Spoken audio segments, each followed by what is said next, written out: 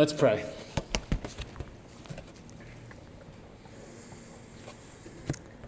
Our Heavenly Father, we thank you for your word.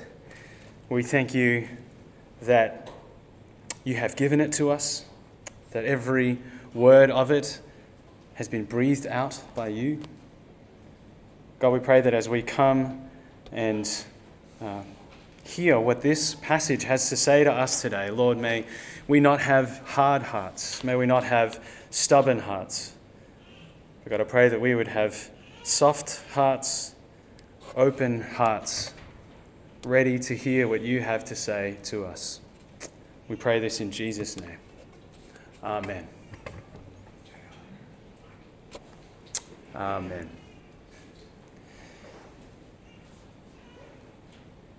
Well, sorry, there you go. There's nothing quite like death to make you think about life. And yet, it's not just in the intellectual sense that death makes us think about life, is it? The well-worn phrase, I saw my life flash before my eyes. When a person has a brush with death and they narrowly escape dying, that phrase exists because coming so close to the edge of the abyss, that engages us in a way that we don't normally experience every day, does it? It's hard for us to wrap our minds around the idea and the feeling that one day we will just stop breathing.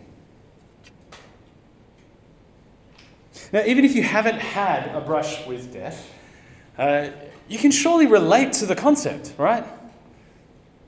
You can surely relate to this idea that being so close, that thinking about even that moment causes us to reflect on our lives. This is why inspiration pages and quotes abound about death and life and finding real life. A popular one attributed to a poet named E. Cummins is, "Unbeing dead isn't being alive." You may have heard that one before. If not, there you go. You can have that for free. Unbeing dead is not the same as being alive. You see what he's getting at? In other words, just because you're breathing, just because you're thinking and moving and, paying your taxes, it doesn't mean you're really living. And so thinking about death forces us to think about these things, about what it means to be really living, to have real life. And our passage this morning makes us ask the question about where real life indeed does come from and what that means for us. As Roger asked earlier, how does believing that God alone gives life, both now and forever, how does that change the way we live? This morning, I'm not going to give you specific points as we work our way through the passage, as is my usual wont, but we will work our way just walking through it. So I encourage you to have your Bibles open as we do that. But as we do that, there are three key things that I think are crucial in this passage that I would love for you to keep your ear out for as we work through it. And that is faith, peace, and life. Faith, peace, and life. You may have heard of the other trifecta of faith, hope, and love. Well, the trifecta of 2 Kings 4, I think, is faith, peace, and life. So as we work our way through this passage with our Bibles open, let us come with ears to hear and hearts open ready. So here we are in verse 8. We're introduced to a new character in Shunem, which is a town located on the southwest slope of the hill of Moreh. And there is a wealthy woman in this town. And she, like the poor widow in our last passage from last week, she is unnamed throughout the book of Kings, as are many characters in Kings, like, for example, their husbands. And we don't hear what their names are. Now, the original Hebrew in this simply says great, which has been translated into wealthy in the ESV. But the word great there might indicate to us that actually there's probably more to this woman than just simply her being wealthy. Other English translations translate it as well-to-do or prominent. And this is worth us keeping in mind, because if you're anything like me, you might be a little bit skeptical of rich or important people being able to have genuine faith. I don't know, I might be the only one. But, that's not without reason. I think sometimes we rightly have a bit of a caution there. That's because Scripture just has so much to say and has significant warnings against wealth and the lure of money. And especially in Jesus' teaching, we see that. You cannot serve both God and money. But regardless of that, the Bible never says that the wealthy aren't capable of genuine faith. And so here we find yet another example. We see here that this Shunammite woman, she showed great hospitality to Elisha, providing him with food while he went about on his prophetic journeys around Israel. And she was probably one of the few who actually feared the Lord in Israel at this time. Perhaps here is a glimmer of hope. We've seen for so long, over so many weeks, how Israel has just been heading down into the sewage. But yet here is a woman who has genuine faith. So much so that she decided to make the hospitality of Elisha just a little bit more permanent. In verse 9, she recognizes that Elisha's status is that of a holy man of God, and so she asks her husband to arrange for a room to be built with walls. Now, I'm pretty sure that's what that means. Let's arrange for him to have a roof with walls. That they're going to build something onto their house so that it can be a permanent room for Elisha to actually come. Whenever he passes through Shunem, and he's on his journey, that he can turn in there and rest and make use of the table, the chair, the lamp, the stand-up desk, the laptop, Hospitality is an important act of love and service that Christians are commanded to engage in. We're told in places like 1 Peter 4:9 to show hospitality to our brothers and sisters in Christ, but also in Hebrews 13:2 to be hospitable to strangers. And so that's always something that we ought to be thinking about. How can you show hospitality? Even if you don't own your own house, or if you're sharing your house with others, how can you, as a Christian, be hospitable to others? And on the flip side, how are you receiving hospitality from others?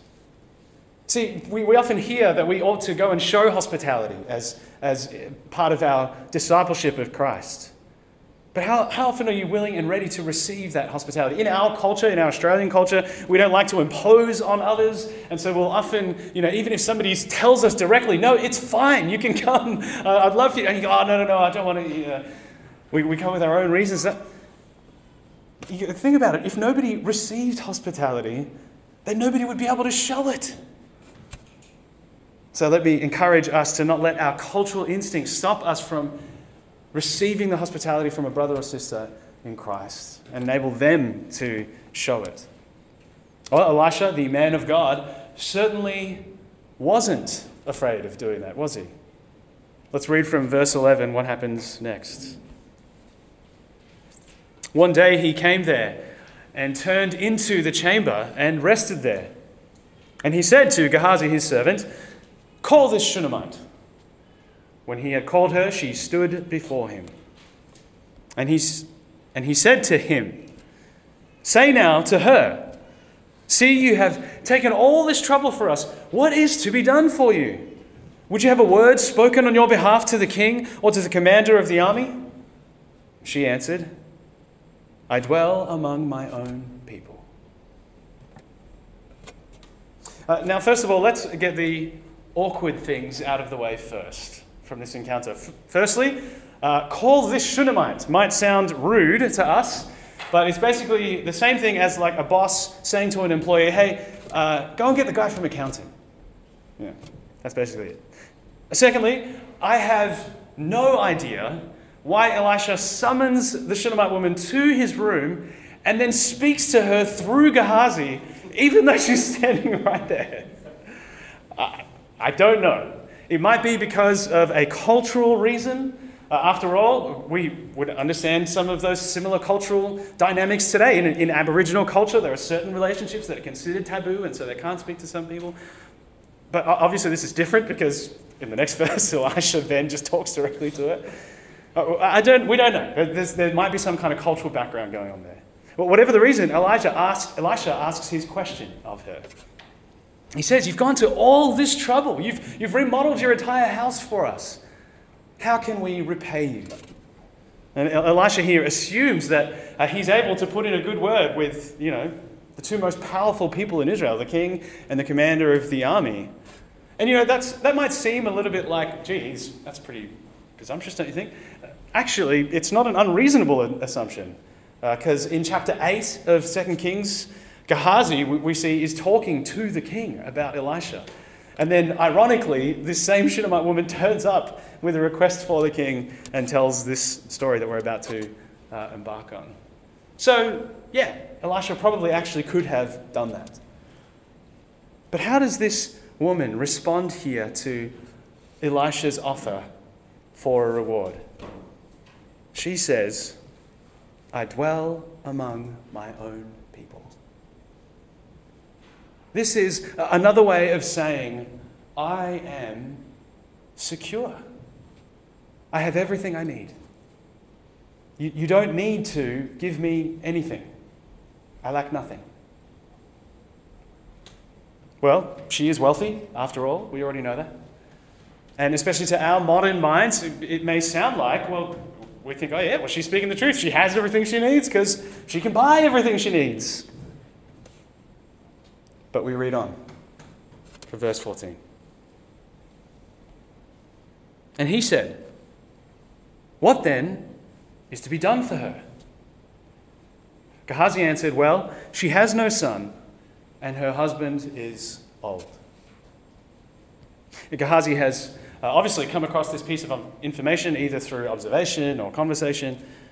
And for us as readers of the Bible, this ought to make our ears prick up. Does this sound familiar? Genesis 17:17 records Abraham laughing at the thought of him having a child because he was so old. And my favorite in Romans 4:19 describes him as being so old that he was as good as dead. He's well beyond fathering years. This woman is in the same situation as Abraham and Sarah were. The very ones to whom the promise of a great nation was given by God.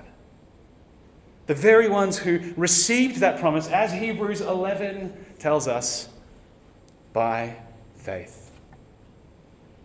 By faith. And this Shunammite woman's faith in this moment is absolutely on display. She said, I have no need of anything. This is a remarkable statement because in the ancient world, not having a son, it wasn't just difficult for social and emotional reasons. It certainly was that. We see that with other barren women in the Old Testament like Sarah, Rebecca, and Hannah. But it was also difficult for economic reasons. As one scholar says, in a patriarchal society, a son is a sine qua non. That is, something that is absolutely necessary for a secure life. A son guaranteed economic security. Think about it as a son was a woman's superannuation. The son would inherit the family property and he would take care of his mother.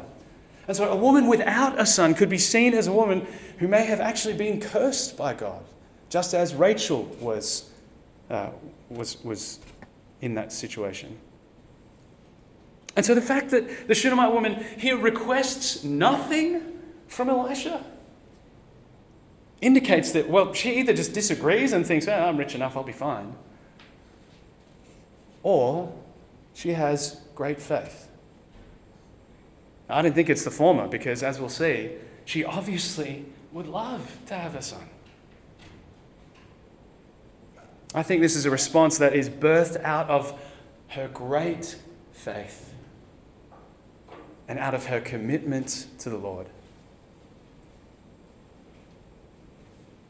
Do you have this kind of faith and contentment in God? Do you have this kind of peace? The kind that is able to say, God, even if the thing my heart desires the most in this life is denied to me by you, I dwell among my own people. You have made me secure. I have everything I need in you. Elisha calls her back in, which means that he wasn't having this conversation with her present. And this time he speaks to her directly in verse 16. And he says, "At this season, about this time next year, you shall embrace a son." And she said, "No, my lord, O man of God, do not lie to your servant." But the woman conceived, and she bore a son about that time the following spring, as Elisha had said to her. Once again, the parallels here to Genesis are just absolutely unmistakable, with the language looking very similar to Genesis 18:14 and Genesis 21:2. And we see in the Shunammite woman's response that, as I mentioned, this is obviously a big deal to her. Do not lie to your servant. It's basically like saying, don't promise to me something that's just going to get my hopes up. Don't promise to me something that is so great and that just might not happen. But the word of the Lord is sure. It will happen. What he says will come about. And even when our hope might be frail, even when we might struggle to believe that the things he says really will come true, even if we try to shield ourselves from asking for things from God because we're afraid of disappointment, praise God that he remains faithful to his word. What he has promised, he will bring to life. What he has said will come true. What feels like frail hope to you in your life right now? Now, I want to be clear about something here. It's important to know that what God has promised is not things that our own preferences that we just want to baptize and say as though, hey, yeah, God has promised me this, so he's going to give it to me. I've known many people who've become disillusioned with God because he never gave them things that they thought he promised, when the reality was he had never promised it. This is especially true when it comes to life circumstances, like how long we'll live for, or whether we're going to be successful, or whether we're going to get married. James 4:14-15 makes it clear that none of our life circumstances are guaranteed. And that is why we say, Lord willing. That is why I should have said yesterday to Braden, instead of, hey, see you tomorrow, Lord willing, see you tomorrow. But it's important for us not to get so caught up in the sovereignty of God that we forget that he is good, even in the small things. Not only does he show us that goodness in Jesus on the cross, and the thing that is the greatest gift that he could give to any of us. No, he actually is the giver of every good gift. In a room that we can meet in, that beeps occasionally. In things that even he hasn't promised to us, he still gives them. Because he is a good Father. As James 1:17 says, every good and perfect gift comes from above, from the Father of lights.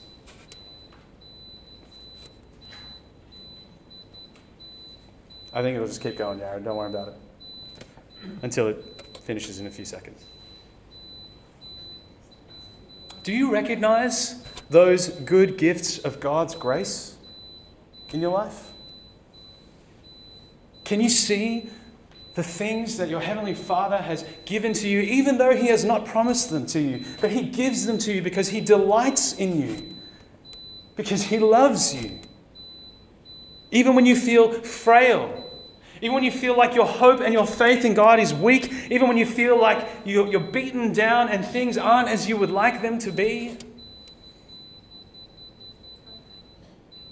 are you able to see that in the midst of all of that, even in the midst of an alarm that won't stop beeping, he still gives you good gifts. Yeah, I think just leave it, man. It usually stops.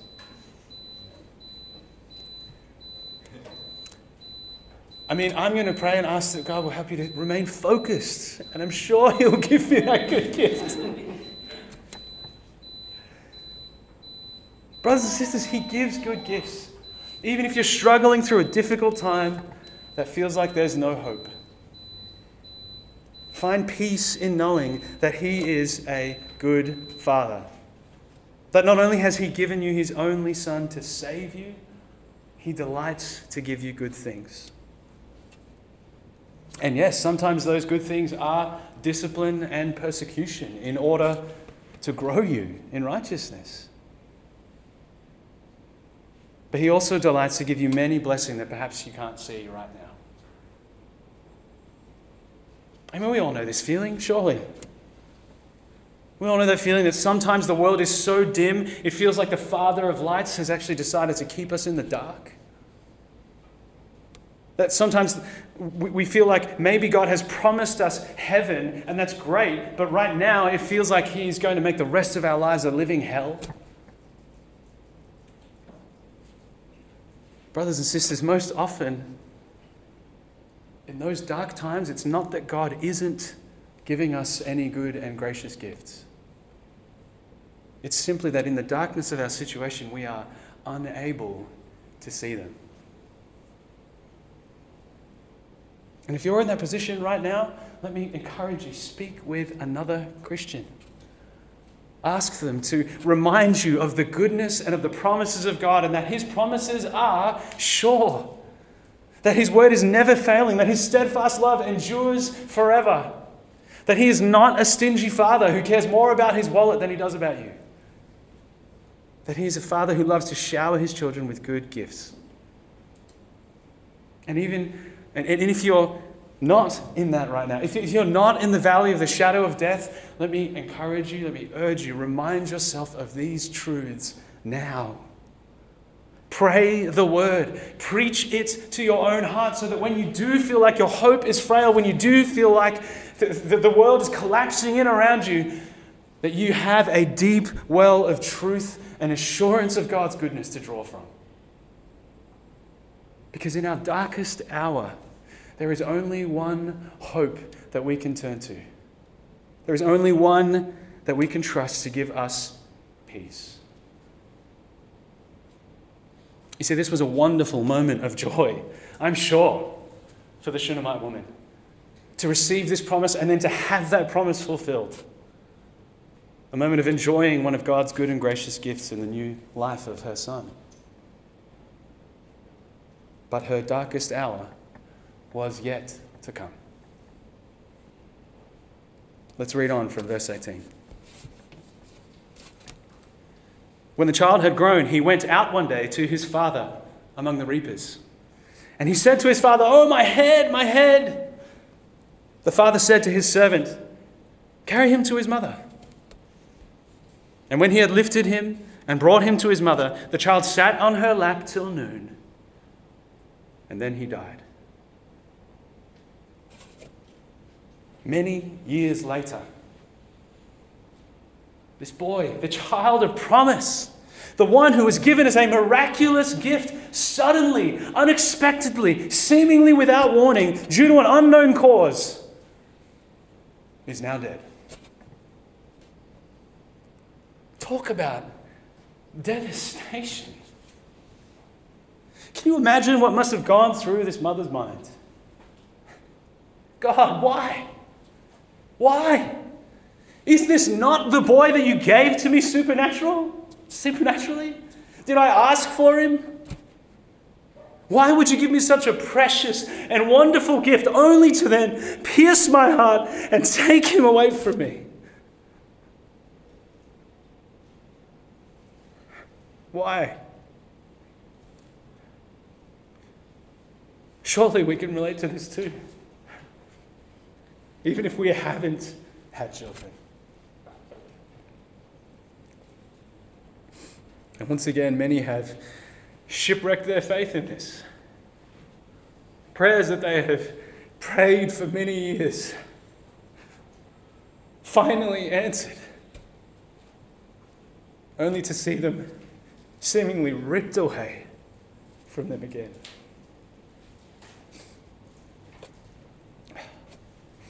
John Piper's son, Abraham Piper, was excommunicated by their church when he was 19 years old. Told everybody that he walked away from the faith. And yet 4 years later, he seemed to return to Christ and was welcomed back into the church. You can imagine the joy and the thankfulness that his parents must have had in that moment. You can imagine that just like the prodigal son's father when he returned, I'm sure they would have praised God with the same words that he used, saying, "My son was dead, but now he's alive again." And yet, since that joyful, emotional day, Abraham Piper has overtly walked away again, thanks to him. He now has a huge social media following on TikTok where he maligns the Christian faith. He points out what he considers to be significant flaws in it. And you can imagine the grief that must cause his parents and those who love him.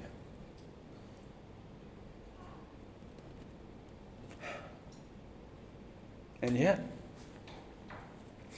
in the same way that the Shunammite woman's son was not promised a long life, so the Pipers have not been promised that their children will follow in their footsteps of faith.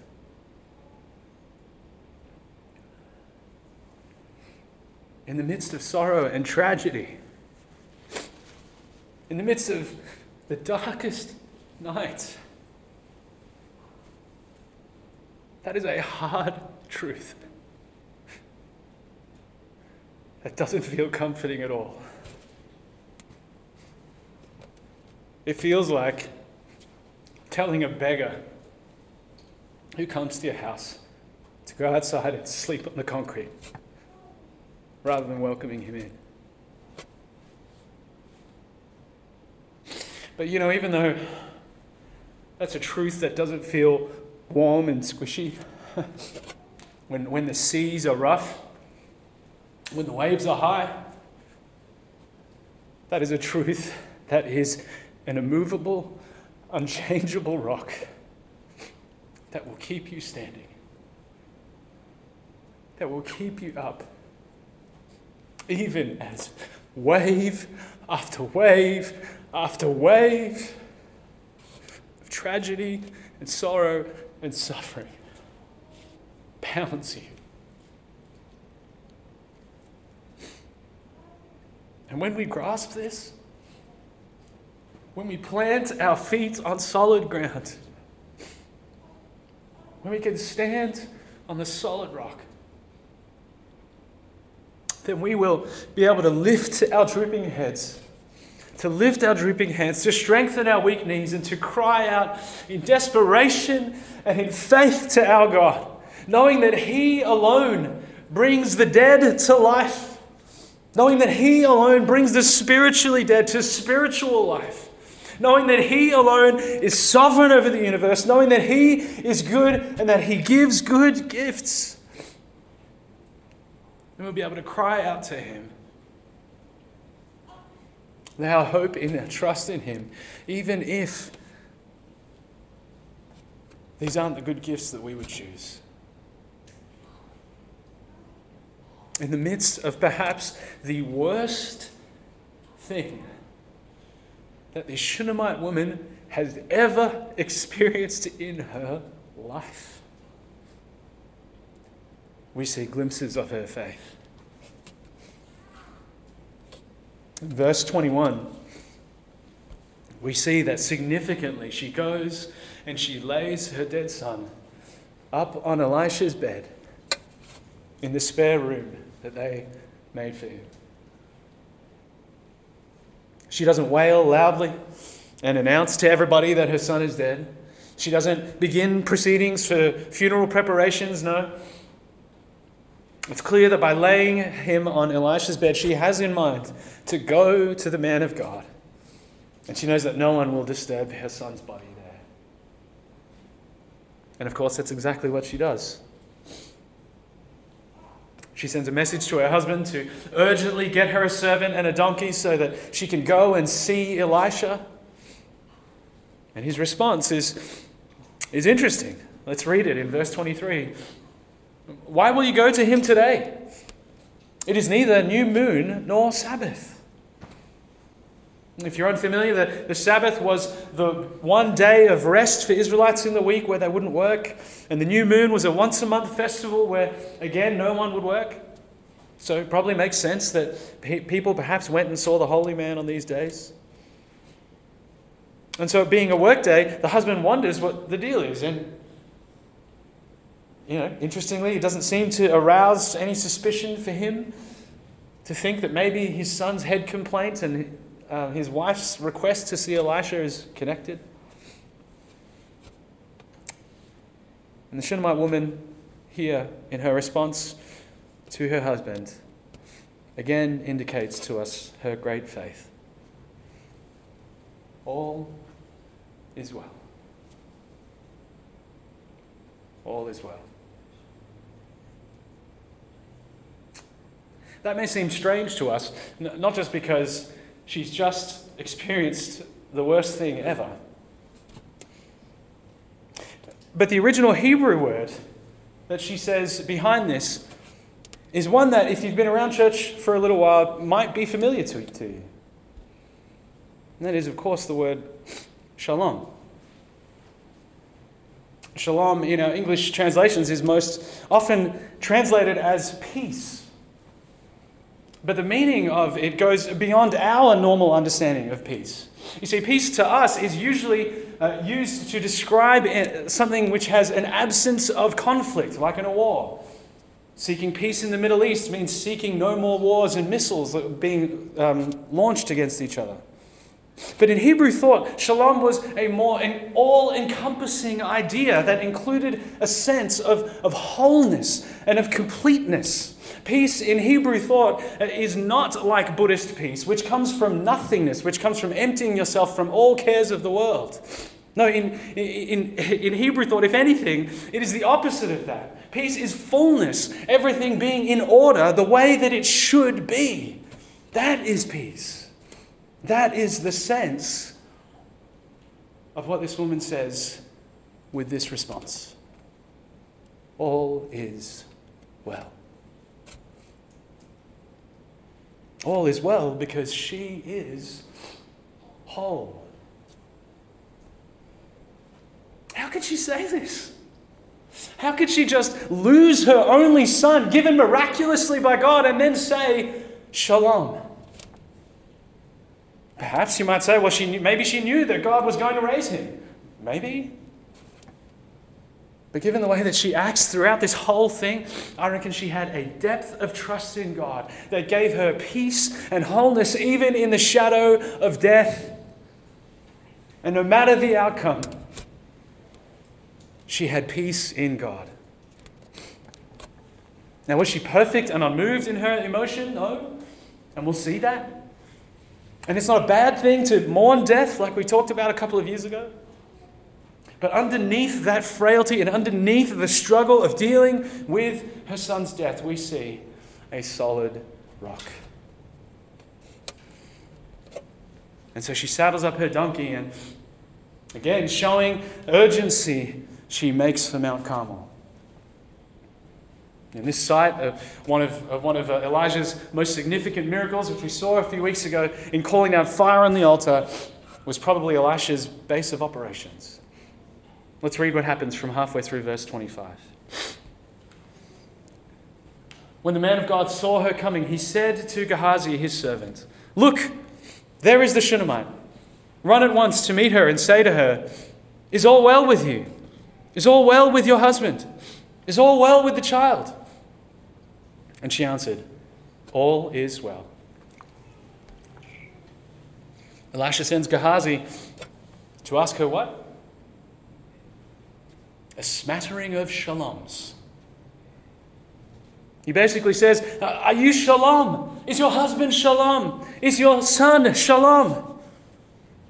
To which she replies, "Of course, shalom." Now, this is a good thing for us to consider in our own conversations.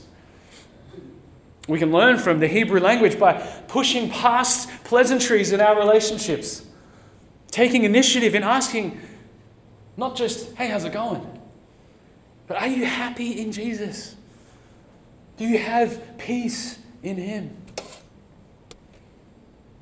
Is the woman lying when she replies, "Shalom"? No. She herself is at peace. But she will go directly to the man of God, which she does. She comes before Elisha and she falls at his feet and grabs hold of them in a sign of humble submission. Something that Jesus' disciples would do after his resurrection in Matthew 28:9.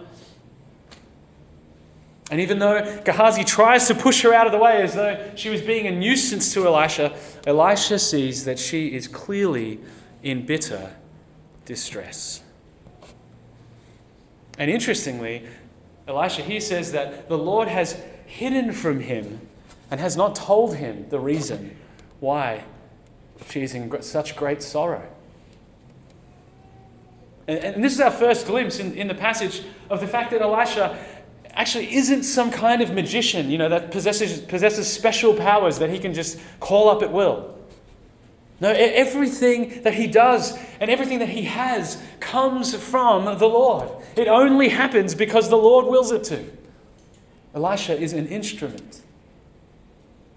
Let's read the woman's words in verse 28. She says, "Did I ask my Lord for a son? Did I not say, 'Do not deceive me'?" Now, interestingly, her words aren't actually exactly the same as in verse 16, where she says, "Do not lie to me."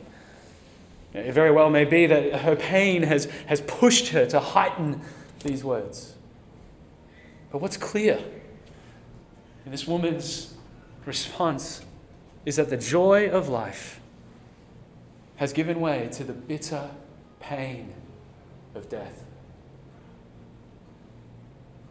It's almost like she's saying, "Well, why would you build my hopes up so high, only to tear them down to lower than I was before?"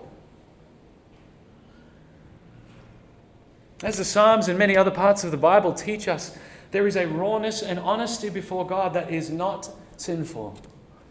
We grieve the consequences of the fall in our world. Woe that is in line with God's word is an appropriate response. Elisha immediately understands, and he also responds to her with urgency. He tells Gehazi to take his staff and gather up his cloak and race back to the child as quickly as he can. Don't even stop to talk to anybody. The mission is that urgent that you need to have a singular focus. And yet the mother is not convinced that this is what is needed. In verse 30, she says something that I reckon Elisha just might have recognized. "As the Lord lives and as you yourself live, I will not leave you." Does that sound familiar? Wait a second, Elisha must have thought, I think I've heard that before. I think I've heard it come out of my own mouth. 3 times precisely.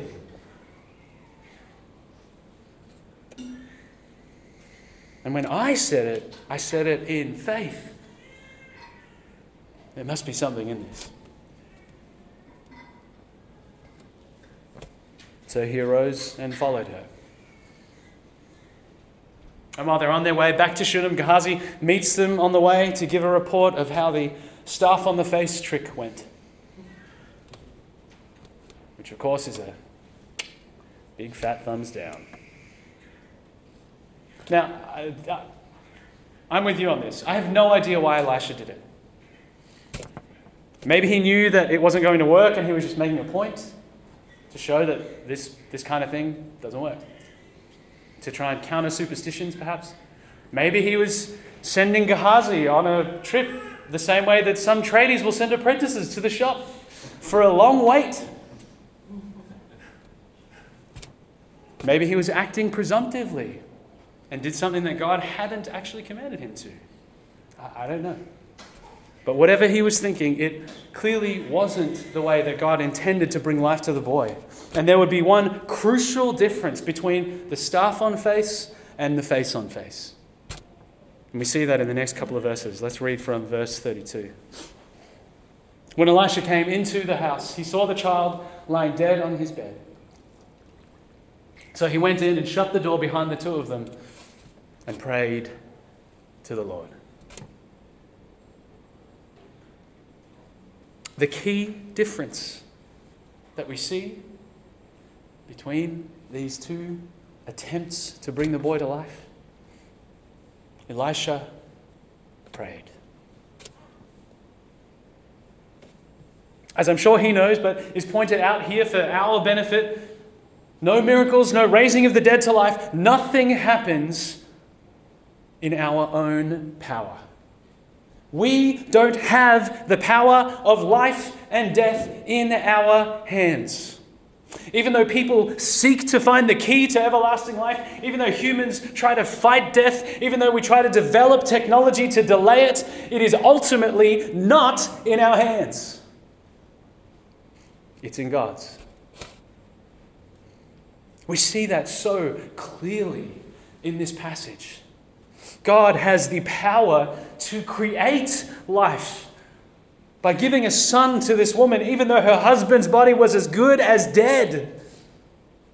And we're about to see it right here again, when he graciously grants life back to her son. And he does so through Elisha doing something which is honestly difficult to understand. Elisha lays down on the child, an act that the Apostle Paul in Acts 20 would do something similar to with another dead boy. And Elisha will put his mouth on the boy's mouth, his eyes to his eyes, his hands to his hands. And the boy's body becomes warm. And he gets up, he walks around, he comes back and he does the same thing. Now, in case you're wondering, this isn't some kind of primitive CPR going on. Okay? I think that's pretty clear in the text.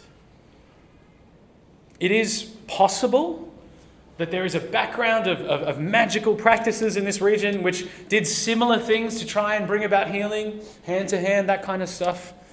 And that Elisha is actually intentionally countering that by showing that it is only the Lord who holds the power of life.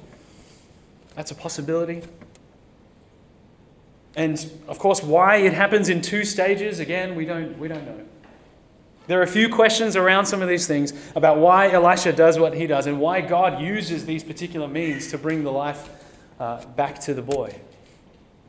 But none of those questions, none of those uncertainties around that change the fact that it is the Lord himself who brings life to the boy.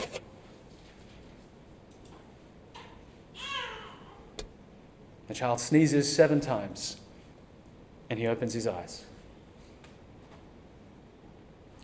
Sneezing is basically the only time in the Bible when it comes up.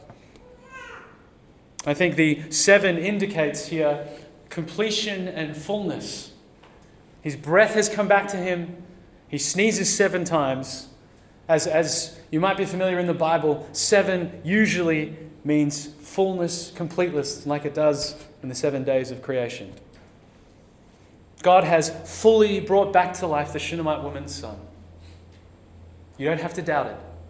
You don't have to wonder if this animation is fake. You don't have to wonder if it's not a real resurrection. No, he is alive and he is whole. And so Elisha gets Gehazi to bring the woman in. And the whole story comes full circle by Elisha using those same words that he spoke when he first brought her the blessing of life.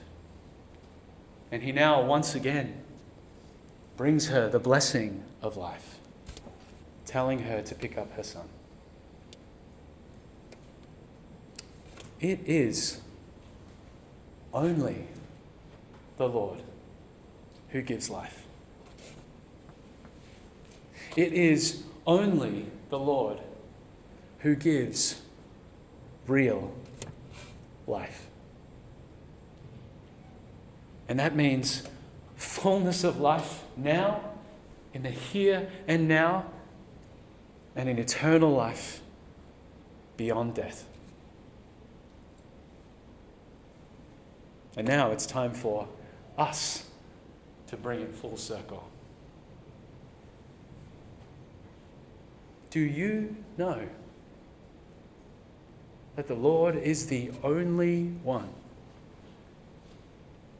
who gives real life?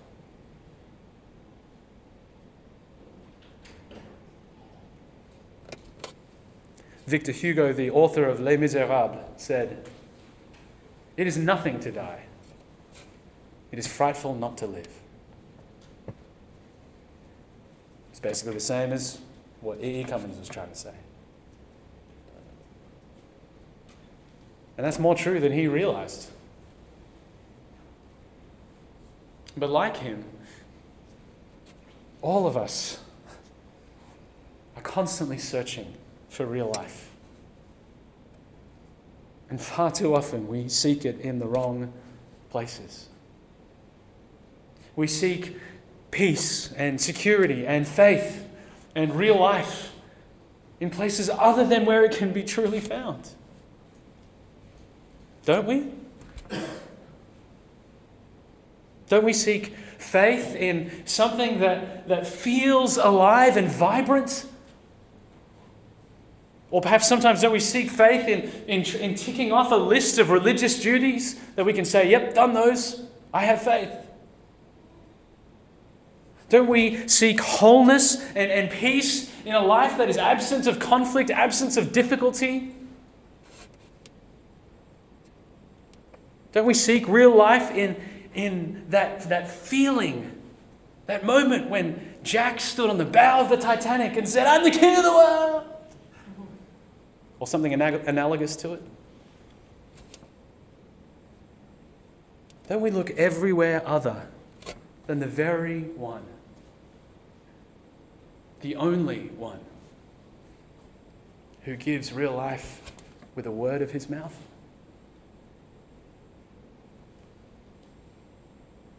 As we read in Luke 7,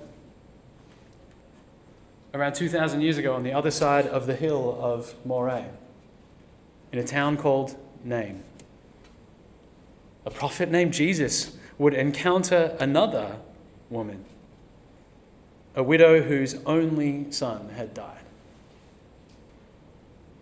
And he would not need to pray to the Lord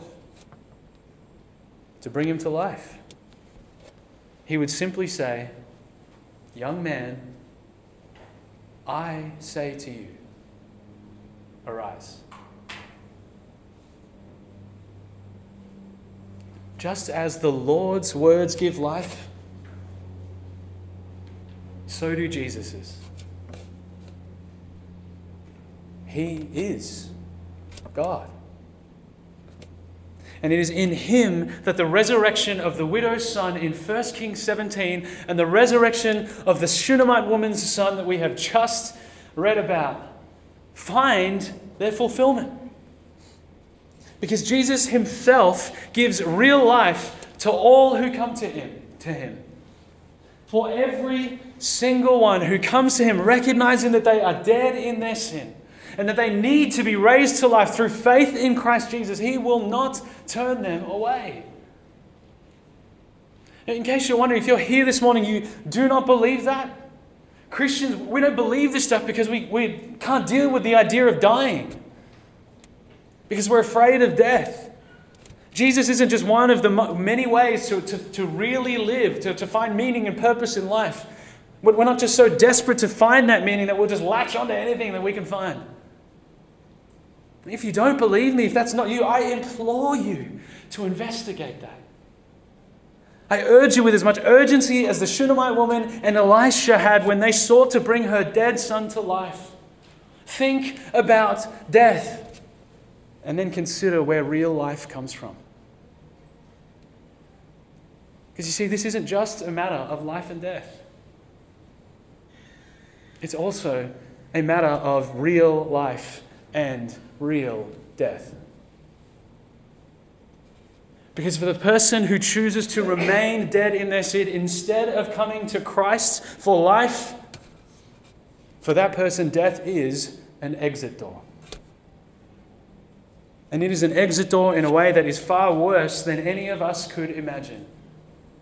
Rejection of God does not just result in sweet nothingness after death. It will result in an eternity of God's wrath and judgment.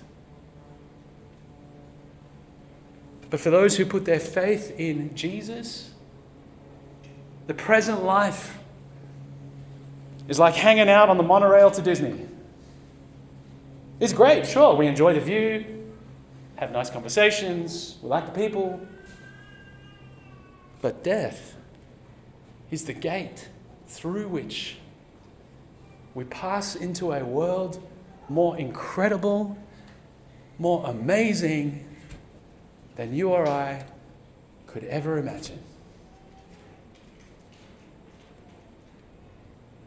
Is that how you feel about life, about death, and about eternity?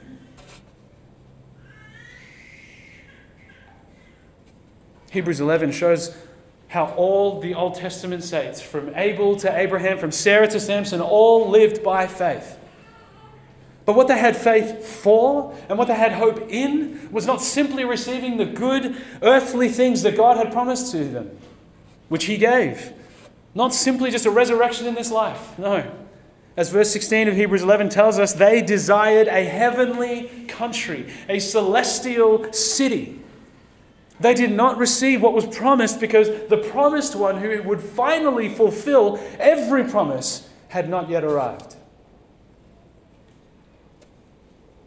The one named Jesus. And who is counted in this great hall of faith? These two women. Yes, the Shunammite woman received her son back from the dead physically. But there was a better promise yet to come in the Son of Man. The one who would not just reverse death temporarily,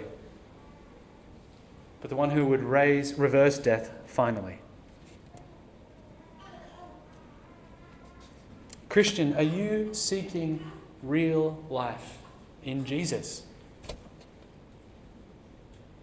Does your joy and anticipation of eternal life break into this present life?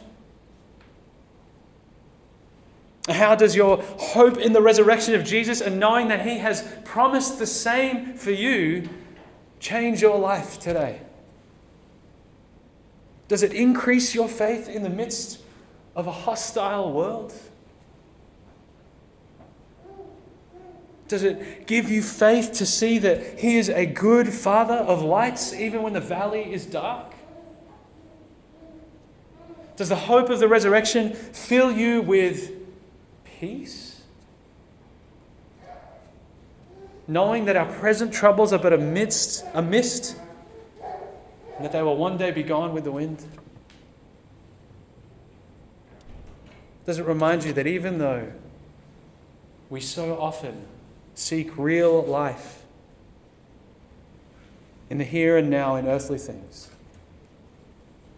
that the only one who truly gives it is Jesus Himself?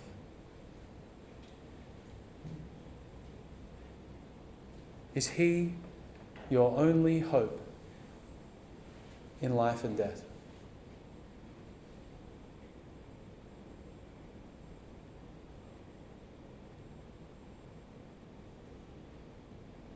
brothers and sisters,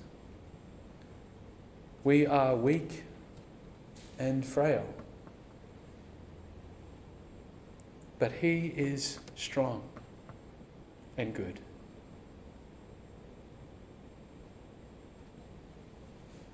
Look to Him. Turn to Him. Trust in Him. Fall at His feet in humble submission and in worship, just as the Shunammite woman did when she received God's gracious gift.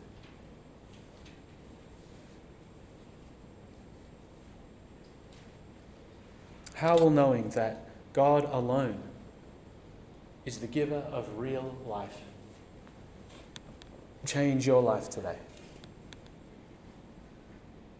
Let's pray.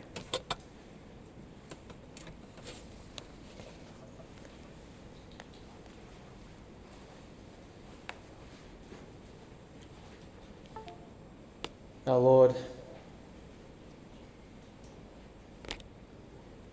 You see us. You see us in our frailty, in our weakness.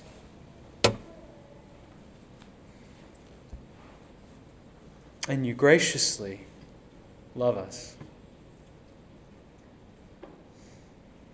You graciously give us blessings over and over that we do not deserve.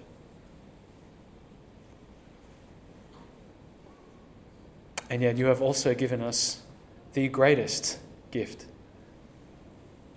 in giving us Your Son, Jesus Christ, who came to die on the cross, to live the perfect life that we could never live, and to take on our sin so that we might receive His righteousness on the cross. Lord, I pray that as we anticipate and look forward to the eternal life that is to come, that would not just be something that we think is far off and has nothing to do with our lives now, but that we would live today in light of eternity. Father, please keep us from seeking hope and peace and joy and life in this life and in the things of this world. May Christ be our only hope in life and in death. In His name we pray. Amen.